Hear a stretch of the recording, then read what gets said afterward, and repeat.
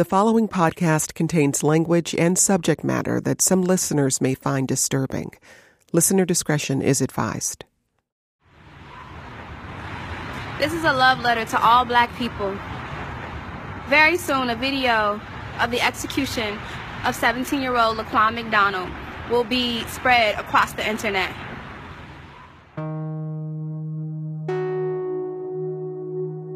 It had been 400 days since Laquan McDonald's killing was captured on a police dash cam. Now, 2 days before Thanksgiving in 2015, there'd be no more waiting for the video. City leaders were scared. Scared of the community fallout. Scared of the political fallout. Scared of the unknown about to hit them. Activists were also worried about the fallout, but they were worried about something else too. The trauma of watching another police shooting. Black people, this is a love letter to you. This is a love letter to Black people. Before you watch this, I want you to know you are loved. Before you watch. It began as Facebook videos created by a group called Black Youth Project 100. Soon, it became a hashtag, giving others space to spread their own words of strength on social media.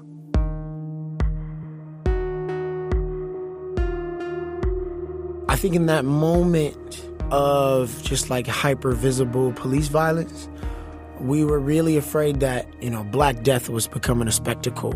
Activist and poet Malcolm London. The feeling is like, if you need another horrific video of someone being murdered by police to care, then you don't. Before you watch this, people will try to tell you to be calm in your righteous anger.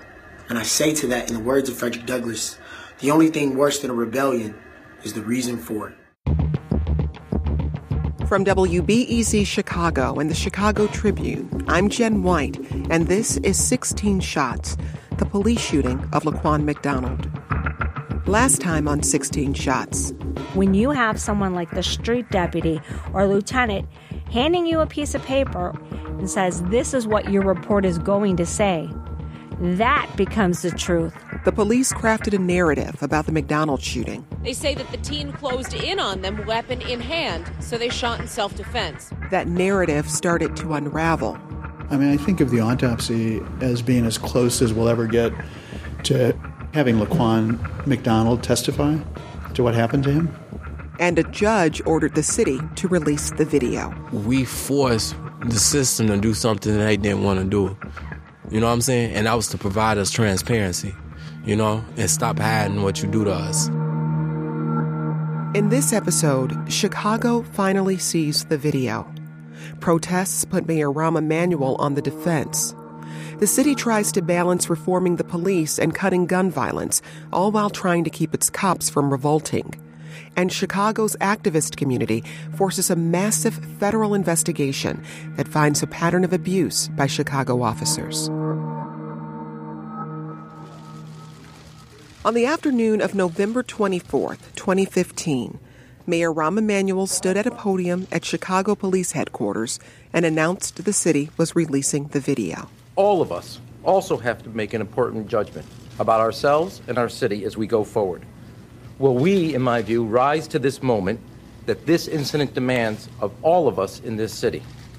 Right afterwards, Emanuel left and headed to another event. I'm dreaming tonight of a place I know even more than I usually do. Every year, Chicagoans celebrate the city's Christmas tree lighting ceremony. Thousands flock downtown to see the 60-foot evergreen lit up for the first time. And for some, that evening appeared no different, with music and lots of fireworks. I'll be home for Christmas. Rahm Emanuel arrived soon after leaving police headquarters. Greeted by polite applause, the mayor called on, quote, the spirit of togetherness and peace. At the same time, people in Chicago and around the world were watching the video of Laquan McDonald's death. Now, we're about to show you the video, and we warn you it is graphic, and we're only choosing to show you portions appropriate for television. The entire clip Chicago police released lasts more than 5 minutes. The shooting of McDonald lasts just seconds. When we're watching this video, it looks as though Laquan is actually walking away from the officer, or at least not toward the officer.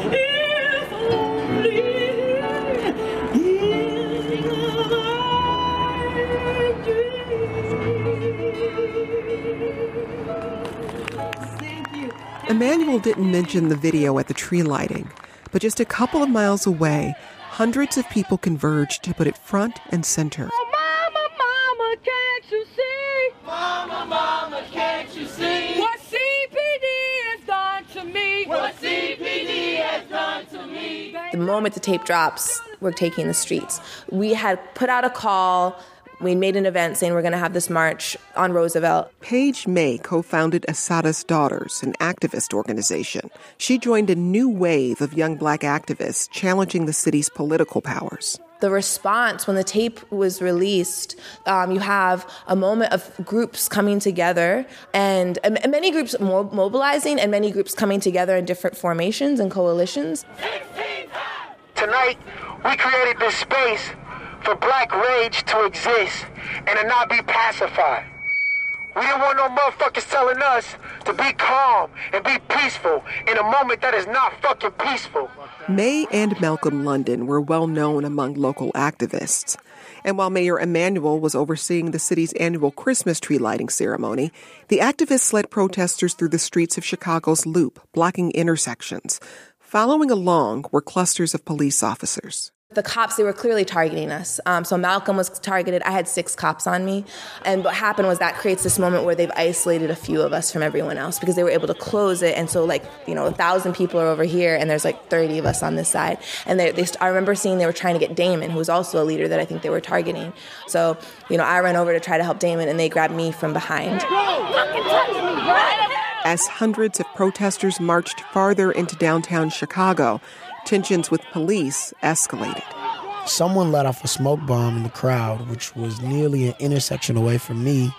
And the police commander who I've been talking to all night, because as one of the folks who was marshaling the thing, I had to talk to him.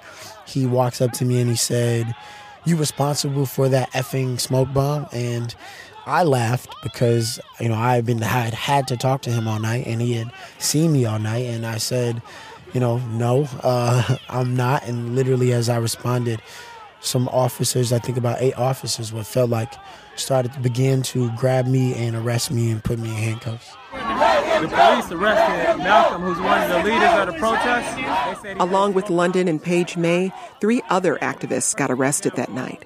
Protesters marched to the nearby police station to demand their release. While in custody, May told us she grew worried when she saw London arrive with officers. All of a sudden I look up and Malcolm's coming in and I was just like, what the fuck? These cops come in and one of them has this fur hat and I can hear them talking and they're like, your little monkey friend's really in trouble. He's really gonna get it. I was terrified for Malcolm. London faced a felony charge of punching a police officer. Prosecutors dropped the charges against him the next day, giving no explanation. The protests in Chicago were peaceful. There were a handful of arrests, but no riots. Then President Barack Obama released a statement saying he was deeply disturbed by the footage of McDonald's killing. But he added that he was, quote, personally grateful to the people of my hometown for keeping protests peaceful. Just 7 months before, the country had watched what unfolded in Baltimore after the death of Freddie Gray at the hands of police. Cars set on fire, hundreds of businesses damaged, a city put in the state of emergency. So when the spotlight turned to Chicago, discussions like this one on CNN focused on riots. I'm shocked there's no violence. I really am shocked. Why? You don't have to be shocked. Well, I kind of thought maybe there'd be some problems in the inner city. Why? Because the thugs like to use this as an excuse to go out there and cause. No, I don't think you're not talking about the protesters. I'm not talking about these people here. Well, I'm talking to people that will actually go out and riot. Activists kept returning to the streets that week, calling for the resignations of Rahm Emanuel, top local prosecutor Anita Alvarez, and police superintendent Gary McCarthy.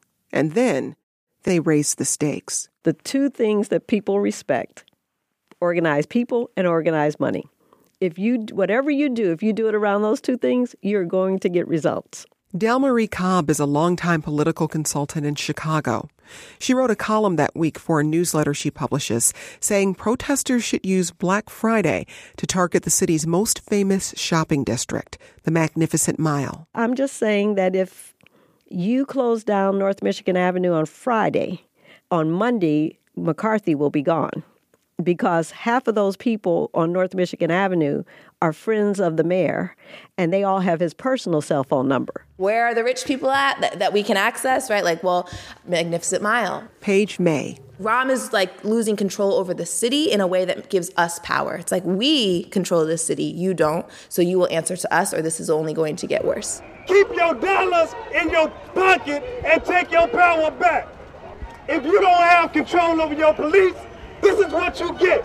Around 1,000 people blocked traffic and entrances to many stores on North Michigan.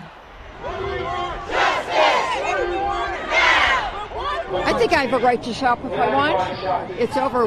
Once you take away my right, then I have no use for your right.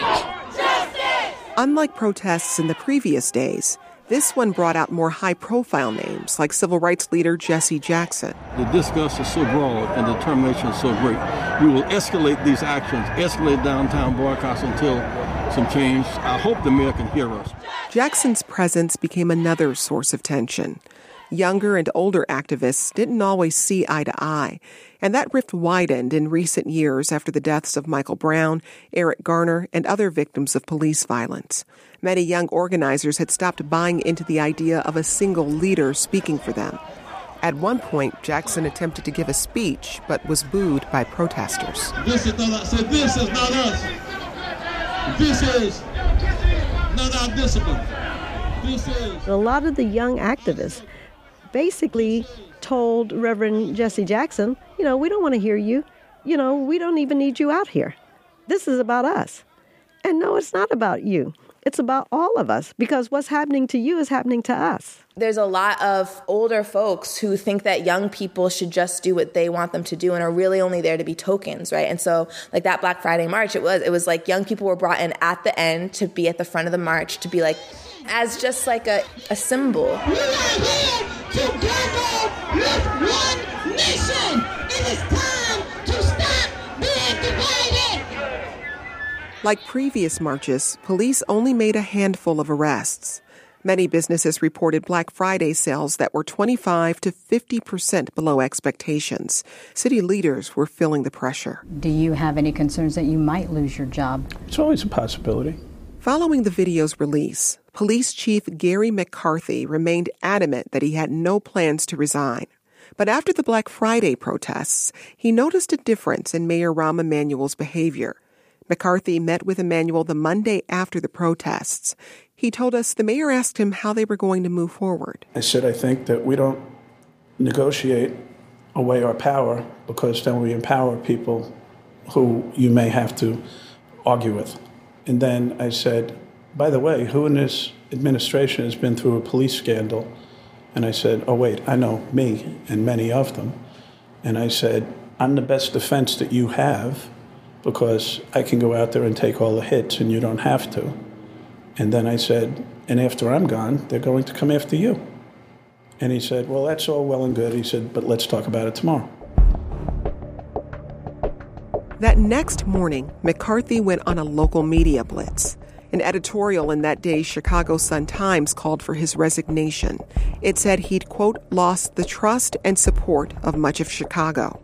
As he headed to his last interview, McCarthy checked his phone.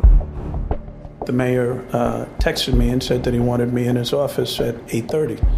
And this is like 8:15. And I said, well, I'm going to WGN. I said, do you want me to skip that interview? And he said, yeah. I said, okay. Looked at my driver. I said, well, that's that. Here we go. Let's go get fired. And I walked into the mayor's office and I said, I guess you don't want to hear my plan, do you? And he said, no, I don't. He said, I think you should resign. And he went into this whole litany of politics. And when he was all done, I said, no. I said, I'm not going to resign. I said, I just told 2.8 million people that I'm not resigning, and I would resign if I did something wrong or if I was quitting, and I'm doing neither. And eventually, the meeting ended when he said, well, I'm the mayor, and that's what I'm going to do. And I said, well, you can do whatever you want to do. And those are the last words I spoke to him. Soon after, Mayor Emanuel announced McCarthy was out. He has become an issue rather than dealing with the issue, and a distraction. I have a lot of loyalty to what he's done and him, but I have a bigger loyalty to the city of Chicago, its future, and the strength of that future. McCarthy's firing didn't relieve the pressure on the mayor. So a week later, in front of the city council, he talked about Laquan McDonald's death and his city's police head on. What happened on October 20th, 2014 should never have happened. Supervision and leadership in the police department and the oversight agencies that were in place failed, and that has to change. I am the mayor. As I said the other day, I own it. Emanuel is famous for his blunt, in-your-face style. But for almost 40 minutes, he was apologetic. The problem is referred to as the code of silence. It is this tendency to ignore. It is a tendency to deny. It is a tendency, in some cases, to cover up the bad actions of a colleague or colleagues. One young man asked me a simple question that gets to the core of what we're talking about. Do you think the police would ever treat you the way they treat me? And the answer is no. And that is wrong. And that has to change in this city. That has to come to an end, and end now. No citizen is a second-class citizen in the city of Chicago. Rahm Emanuel wasn't facing re-election for another 3 years, but others were forced out. Top prosecutor Anita Alvarez, the police department's chief of detectives, the head of the city agency that investigates police shootings, all either retired, resigned, or met the wrath of voters at the ballot box. Then there were the thousands of rank-and-file police officers. They still had a job, and it was about to get a lot tougher. That's next.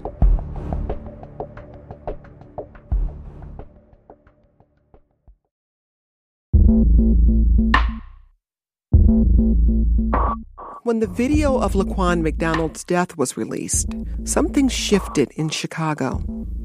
Protesters were out in the streets in a way the city hadn't seen in years. The police superintendent was fired. A police officer faced murder charges for an on-duty incident, the first time in decades. The mayor gave a big speech that acknowledged the existence of a police code of silence. And trust between cops and the community seemed worse than ever, especially in black neighborhoods, like one on the west side where Jackie Campbell was a patrol lieutenant. You don't see people get killed every day, and so it don't look good. If somebody was able to sit down every day and see the dirty work of policing, you know, where you're coming on jobs and people are dying or taking their last breath, it don't look good. And maybe some people, this was the first time that they saw death. Somebody die. That's going to change everything. Campbell drove us around her old district. It's a part of town where McDonald had spent part of his childhood. And when the video of his death was released, she says her job felt different. I was working the streets after it happened. I remember it was somebody whose car had stopped up in the area that we're going to now, Chicago Avenue and Central.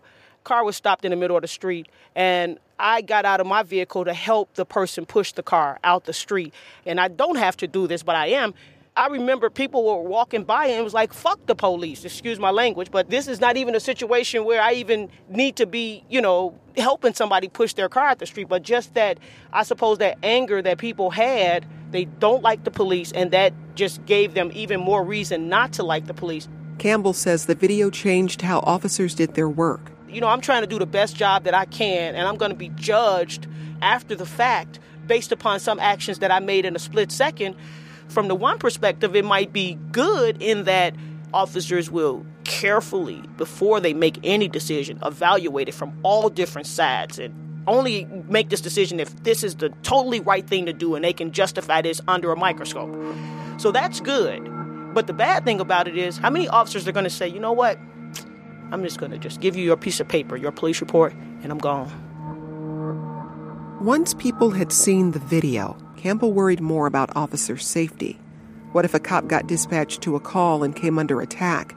And what if that officer called for backup and didn't get it? I've been beaten. I used to have long hair. My hair was pulled out. So what you hope for is to hear those sirens coming to help you. You know, if you interview 10 officers, 9 will say, I'm still going to run towards the gunfire. But there's going to be one officer that's going to say, I don't want any problems. That's not my job. They didn't give it to me. They gave it to that guy. I'm going home. So the McDonald video seemed to increase hostility toward officers, and it seemed to affect how they did their job, or at least how they felt about doing their job. At the same time, officers had to start filling out a longer form whenever they stopped someone. Many cops thought what they wrote on it might be used to discipline them, even prosecute them. So officers faced not only more hostility, but more paperwork. And to see how they responded, you have to look at just one thing. The number of stops by Chicago police, it dropped by more than 80%. Campbell and many others say officers were pulling back. She says that was a problem. Because you're not confronting, you're not questioning, you're not investigating, I would say that people will have stuff out here. They will have guns. They will have drugs. You might be passing by the victim of the next drive-by shooting. Sometimes people would get stopped and it would save their life. As officers pulled back and complained of disrespect and too much paperwork, something happened that shook the city again. The grim tally is in. 50 people shot this weekend, 3 of them children. NBC News spent... Police in Chicago are facing pressure to bring the city's rising violence under control. Shootings and violent crime have skyrocketed in Chicago. The city has had more murders this year than Los Angeles and New York combined. More than New York City and Los Angeles combined. More than New York and Los Angeles combined. Chicago had averaged less than 500 murders a year over the previous decade. In 2016, there were almost 800. It's always hard to figure out what's driving a change in a city's homicide rate. Chicago's shooting surge might have had to do with social media provocations, the fragmentation of street gangs, the rise of opioids. But the theory that got the most attention from city and police officials was what Lieutenant Campbell was talking about. Mayor Rahm Emanuel referred to it as officers going, quote, fetal. The impression was that cops had stopped policing proactively and that criminals had taken advantage. Now, there's another thing that might have been going on here that might have been contributing to Chicago's shooting surge. WBEZ's Chip Mitchell has been hearing about it in violence-torn neighborhoods on the city's west side, where he's been based for years. He'll take the story from here. Derek Brown teaches boxing to teenage boys he finds hanging out on West Side streets. To draw the kids in, he sometimes sets up a few punching bags right on a corner like this one, where a shooting the other night injured 4 people. Brown also runs a restorative justice program for a church. I can go to any gang corner and talk to these guys, and they'll listen. They know who I am. They know when I come for business. He says he climbed the ladder inside a big West Side gang, then left it about 10 years ago. I get troubled youth, at-risk youth, high gang potential, shooters. Brown says he noticed their mindset change after the city released the dashcam video of Laquan McDonald getting shot. And he suspects the same thing was happening in other low-income neighborhoods. Everyone seen the same video, and everybody realized that we're having the exact same problem. I talked to some of Brown's students. One said when he watched the video, he saw himself in Laquan McDonald. And the first time he saw it, he watched it again and again. Over 30 times at that time. And I actually watched it again over the months, and because it's like, dang, they really shooting at the man for what? It just kept going on in my head. Brown says the video ignited something and that it still affects his students and their peers. They're mad and don't know how to channel that anger. Instead of them lashing out on the authority figures, they're lashing out on each other. Then, once one corner shoot at one corner, of course the other corner is going to bust back. So Brown's point is that the Laquan McDonald video actually set off anger and cycles of violence in low-income neighborhoods around the city. At the same time, it was harder for police to interrupt those cycles, to identify the shooters and lock them up. I learned more about that problem on another West Side corner. A handful of young men were there selling weed packed in sandwich bags to people passing through in cars. All right, let the window up. Get the fuck on. One of these guys had a chubby face and a big wad of cash. He told me he first saw the McDonald video in state prison. Yeah, I was with a gun charge. I was in Jacksonville Correctional Center. I saw the videos on CNN. When he got out of prison, he ended up hustling on the streets again. Only now, having seen that video, he said he was less likely to talk with police. Before Laquan McDonald died, before I got incarcerated, like it was also pulled me over. I talked to him like, what's been going on? We heard some shooting being going around. Like, well, I tell him like, yeah, you know, somebody tried to come up and rob us with a firearm, and we didn't give them our money and nothing. We ran, and they got the shooting. You would tell them what happened. They might be actually able to get... Yes, before Laquan McDonald died, a motherfucker might get some information about what happened. Now after he died, I'll walk away from it. I just throw my hands up. Officer, I ain't got nothing. I ain't do nothing. I'm just walking past. You know, they'll pot your pockets, and that's that. If you don't got a weapon, they gonna leave. That's how I feel. That's how my friends feel. That's how the people I hang with feel. And I'm pretty sure that's how other black people that's out here in these streets selling marijuana, whatever you doing, bro. That's how we feel. This West Side drug dealer, he'd been near shootings, which means he could have helped police solve some if he wanted to. And when Chicago's gun violence was at its worst, the police department all but begged for information about the shooters. But it didn't come. Last year, the city's murder clearance rate dropped to an historic low point. Nearly 5 of every 6 murders went unsolved. That sets Chicago apart from Los Angeles, New York, and most other big cities.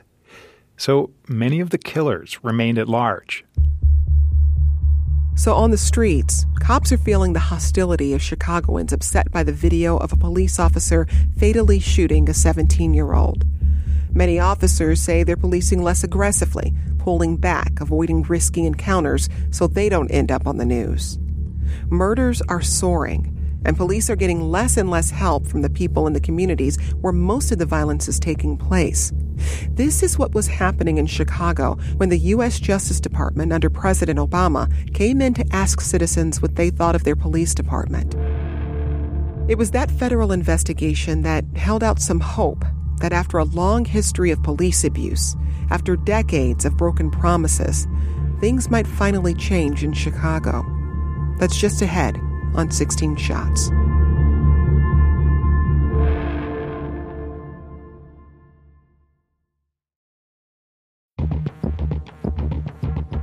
To understand the Laquan McDonald killing and the way the city's government and its people reacted, you have to understand Chicago's history. Like a lot of American cities, there are deep divides between the police and Chicago's communities of color. That divide was arguably widest in the days right after the assassination of Martin Luther King Jr. Like other cities, Chicago was rioting. The mayor, Richard J. Daley, literally ordered the police to kill the citizens of Chicago. He didn't say black citizens, but that's who he was referring to.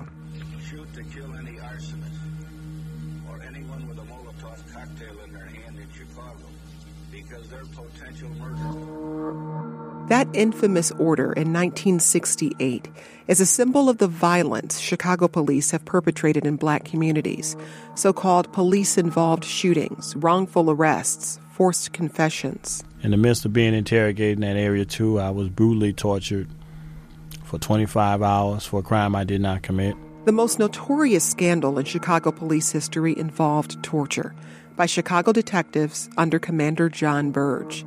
One of the victims was Aaron Patterson. Plastic bag over the face, electrical prods, cattle prods, where they shock you in your private parts, or attach clips to your ears and generate electricity to you. More than 100 people, almost all of them black men, made documented complaints of police torture under Burge's leadership. Burge was eventually fired, but the torture lasted 2 decades, stretching into the 1990s. Over the past 50 years, Chicago has had a blue ribbon panel, a commission, an independent review, and a task force, all aimed at stopping the abuse of people of color by its police officers. The agency in charge of investigating bad cops has been scrapped and replaced 3 separate times. Usually these moves were the city's response to some outrageous police scandal, but attention would eventually fade and the changes wouldn't stick. But see, those things are done to just please the community for a moment. So if you're going to keep pleasing the community for one, and understand this, you can only use a repeat for so many times before people realize what you're doing. Richard Wooten became a Chicago police officer in 1993, the same year Burge was kicked off the force. He retired a few months before the McDonald video came out. We'd have had report after report after report, and you get some of our elders around here, and they be looking like, man, you know what, that happened back in 1960-something. And here we are, still, eating the same soup. At first, the city's response to the Laquan McDonald video followed that familiar pattern. The video was released in November of 2015. Within a month, the police superintendent was forced out. The mayor made a public apology and appointed his own police accountability task force. But this time, the people of Chicago were not satisfied with the usual answers. Right after the McDonald video came out, people started calling for the federal government to come in and force permanent change on Chicago. Mayor Rahm Emanuel wouldn't talk to us for this podcast, but his record is clear.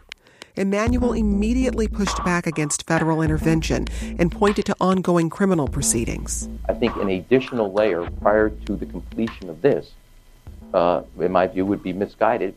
Then, when that was met with public backlash, the mayor quickly flip-flopped. We need a third party in this city because in the past instances, we've never, as a city, measured up with the changes on a sustained basis to finally deal with that situation. Pushed by the McDonald video, the U.S. Department of Justice came to Chicago. Federal investigators spent more than a year digging into the whole police department from top to bottom. They pored over records, held community meetings, and interviewed rank-and-file cops. And it never would have happened if it weren't for the McDonald video and the outrage that followed. In January of 2017, Mayor Emanuel stood beside Justice Department officials, including U.S. Attorney General Loretta Lynch. They announced the results of their investigation. The Department of Justice has concluded that the Chicago Police Department engages in a pattern or practice of use of excessive force in violation of the Fourth Amendment to the Constitution. This pattern includes, for example, shooting at people who present no immediate threat and tasing people for not following verbal commands. This is Assistant Attorney General Vanita Gupta. This conduct doesn't only harm residents, it endangers officers. And it erodes police community trust that truly is the cornerstone of public safety. People in Chicago have been promised reform in this police department for decades.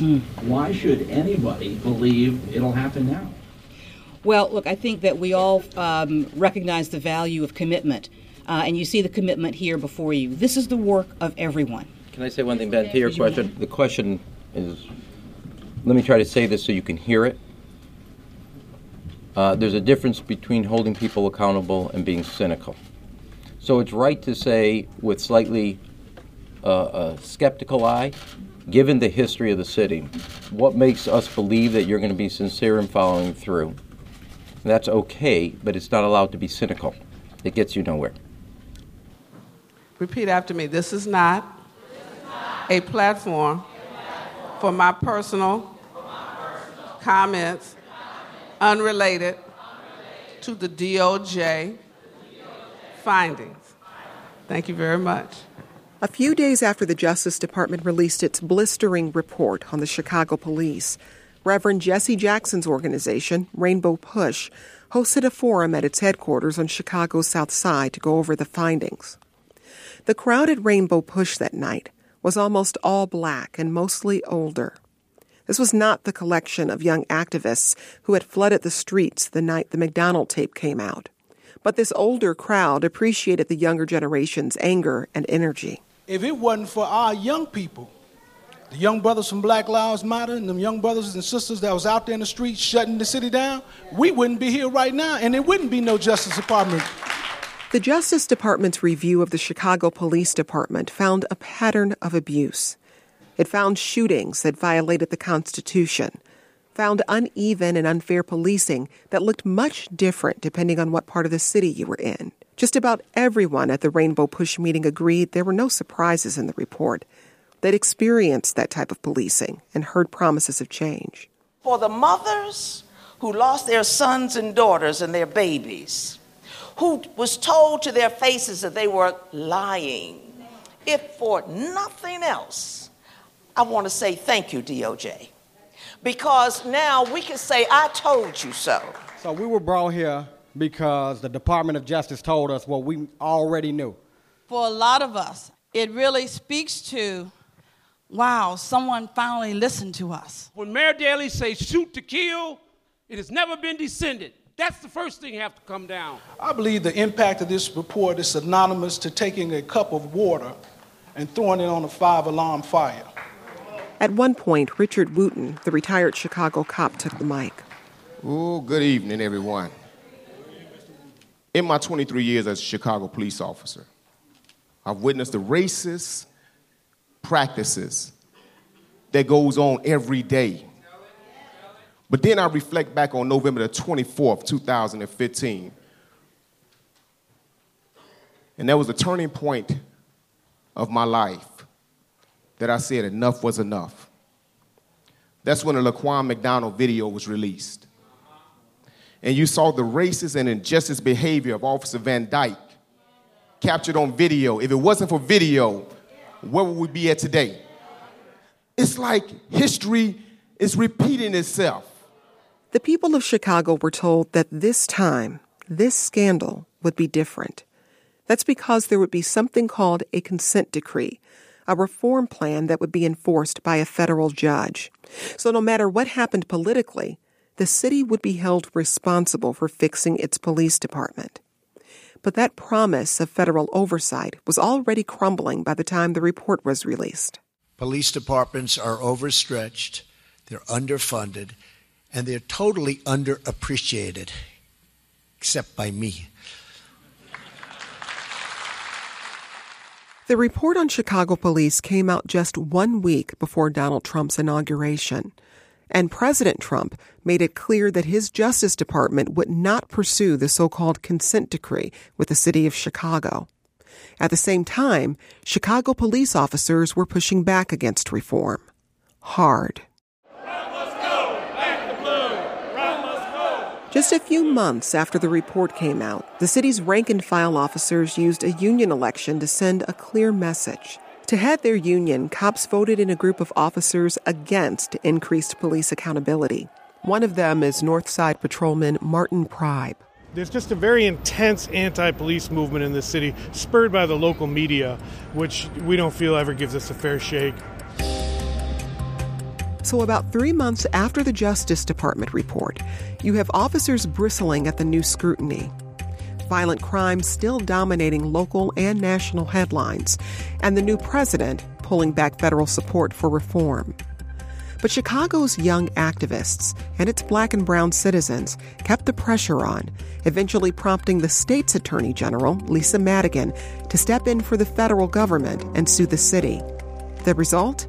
This summer, Emanuel and Madigan announced an agreement on a police reform plan that would be enforced by a federal judge. The consent decree at its heart addresses the findings and recommendations of the U.S. DOJ, and those changes will ultimately help us to reduce violence. It is not an endpoint. It's not a destination. It is a milestone on the pathway to a more professional, proactive police department, a safer and stronger Chicago.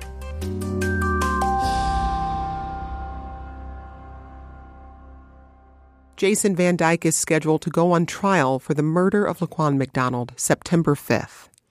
In the 4 years since the shooting, the city's seen some changes. More body cams, more tasers, a new agency to investigate police wrongdoing, and of course the proposed consent decree means a federal judge could oversee reforms. But in many ways, the city is still in the same place it was right before the McDonald video was released, wondering if this is really going to be the moment when things change for good. Chicago is still struggling with horrifying levels of gun violence. About a month before Van Dyke's trial, Chicago suffered its most violent weekend in years. 74 people were shot, 12 killed, in one weekend. At a news conference, Emanuel pointed the finger at the people living in those violence-stricken neighborhoods. This is not about the Chicago Police Department alone. This is about the fabric of a neighborhood and community. And there is a shortage of values about what is right, what is wrong, what is acceptable, what is condoned, and what is condemned. And police are still shooting people. This summer, Chicago police shot 5 people over the span of 6 weeks. Get down, stay down, stay down. Video of one of the shootings shows an officer shoot a man as he's trying to climb the fence. Experts say police reform is key to bringing down the murders. But politically, reform and stopping crime, they're often framed as opposites. Emanuel is running for re-election. One of his challengers is the former police superintendent, the one he fired, Gary McCarthy. And McCarthy's made the city's murder rate his main issue. While we're quote-unquote reforming, people are dying. People are dying. Are you guys getting that? Why isn't that the issue? Before the city votes for its next mayor, they'll be watching the trial of Jason Van Dyke. Dean Angelo, the former head of Chicago's police union, lives on the northwest side of Chicago in one of the pockets of the city populated by police officers and firefighters. When we met up with him over breakfast, Angelo told us Chicago officers will be following Van Dyke's trial closely. You know, you wonder whether or not can he get a fair trial here. Everybody's convicted him already. A lot of the police are going to be concerned about the outcome.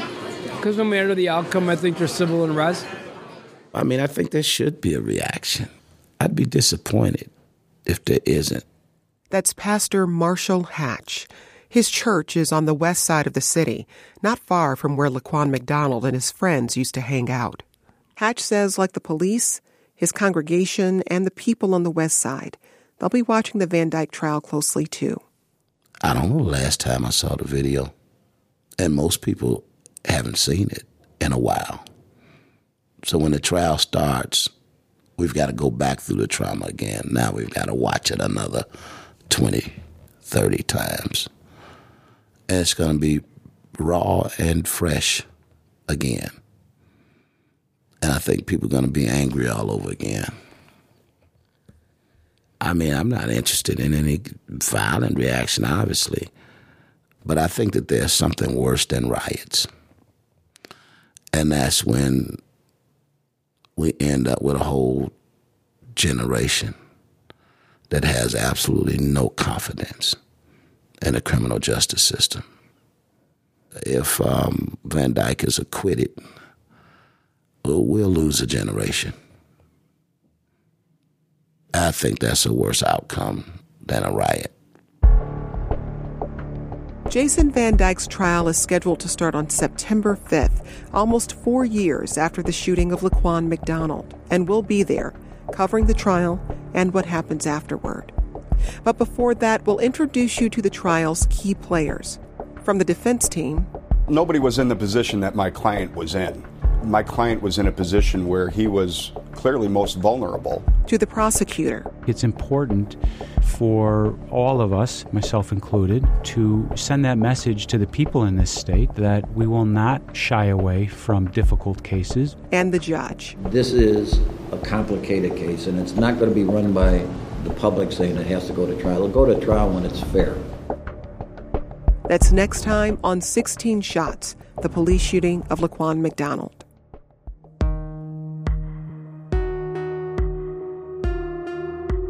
"16 Shots" is a production of WBEZ Chicago and the Chicago Tribune. It was produced by James Edwards with assistance from Joe Dassault. Our reporting team includes Shannon Heffernan, Chip Mitchell, and Patrick Smith. Mike Lansu is our digital editor with help from Paula Friedrich and Gabrielle Wright. Our senior editor is Rob Wildeboer. Brendan Banaszak is our executive producer, and Steve Edwards is WBEZ's chief content officer. Special thanks to the Chicago Tribune's Jeremy Gorner and editors Matt O'Connor, Tracy Van Morlehem, and Angela Rosa O'Toole. And thanks to the WBEZ Newsroom, whose reporting was instrumental to this series. Additional thanks to Colin McNulty, Kate Cahan, Sophie Lalonde, and Stefania Gomez. You can find out more about the case at wbez.org/16shots. Now, more than ever, facts matter. That's why the journalists at the Chicago Tribune are committed to quality journalism, relentlessly pursuing the truth and providing you with the stories that impact your community, as well as your daily life. Get fact-based journalism and support the future of investigative reporting, like 16 Shots, by subscribing to the Chicago Tribune today. Visit chicagotribune.com/16shots for a special subscription offer just for listeners of this podcast.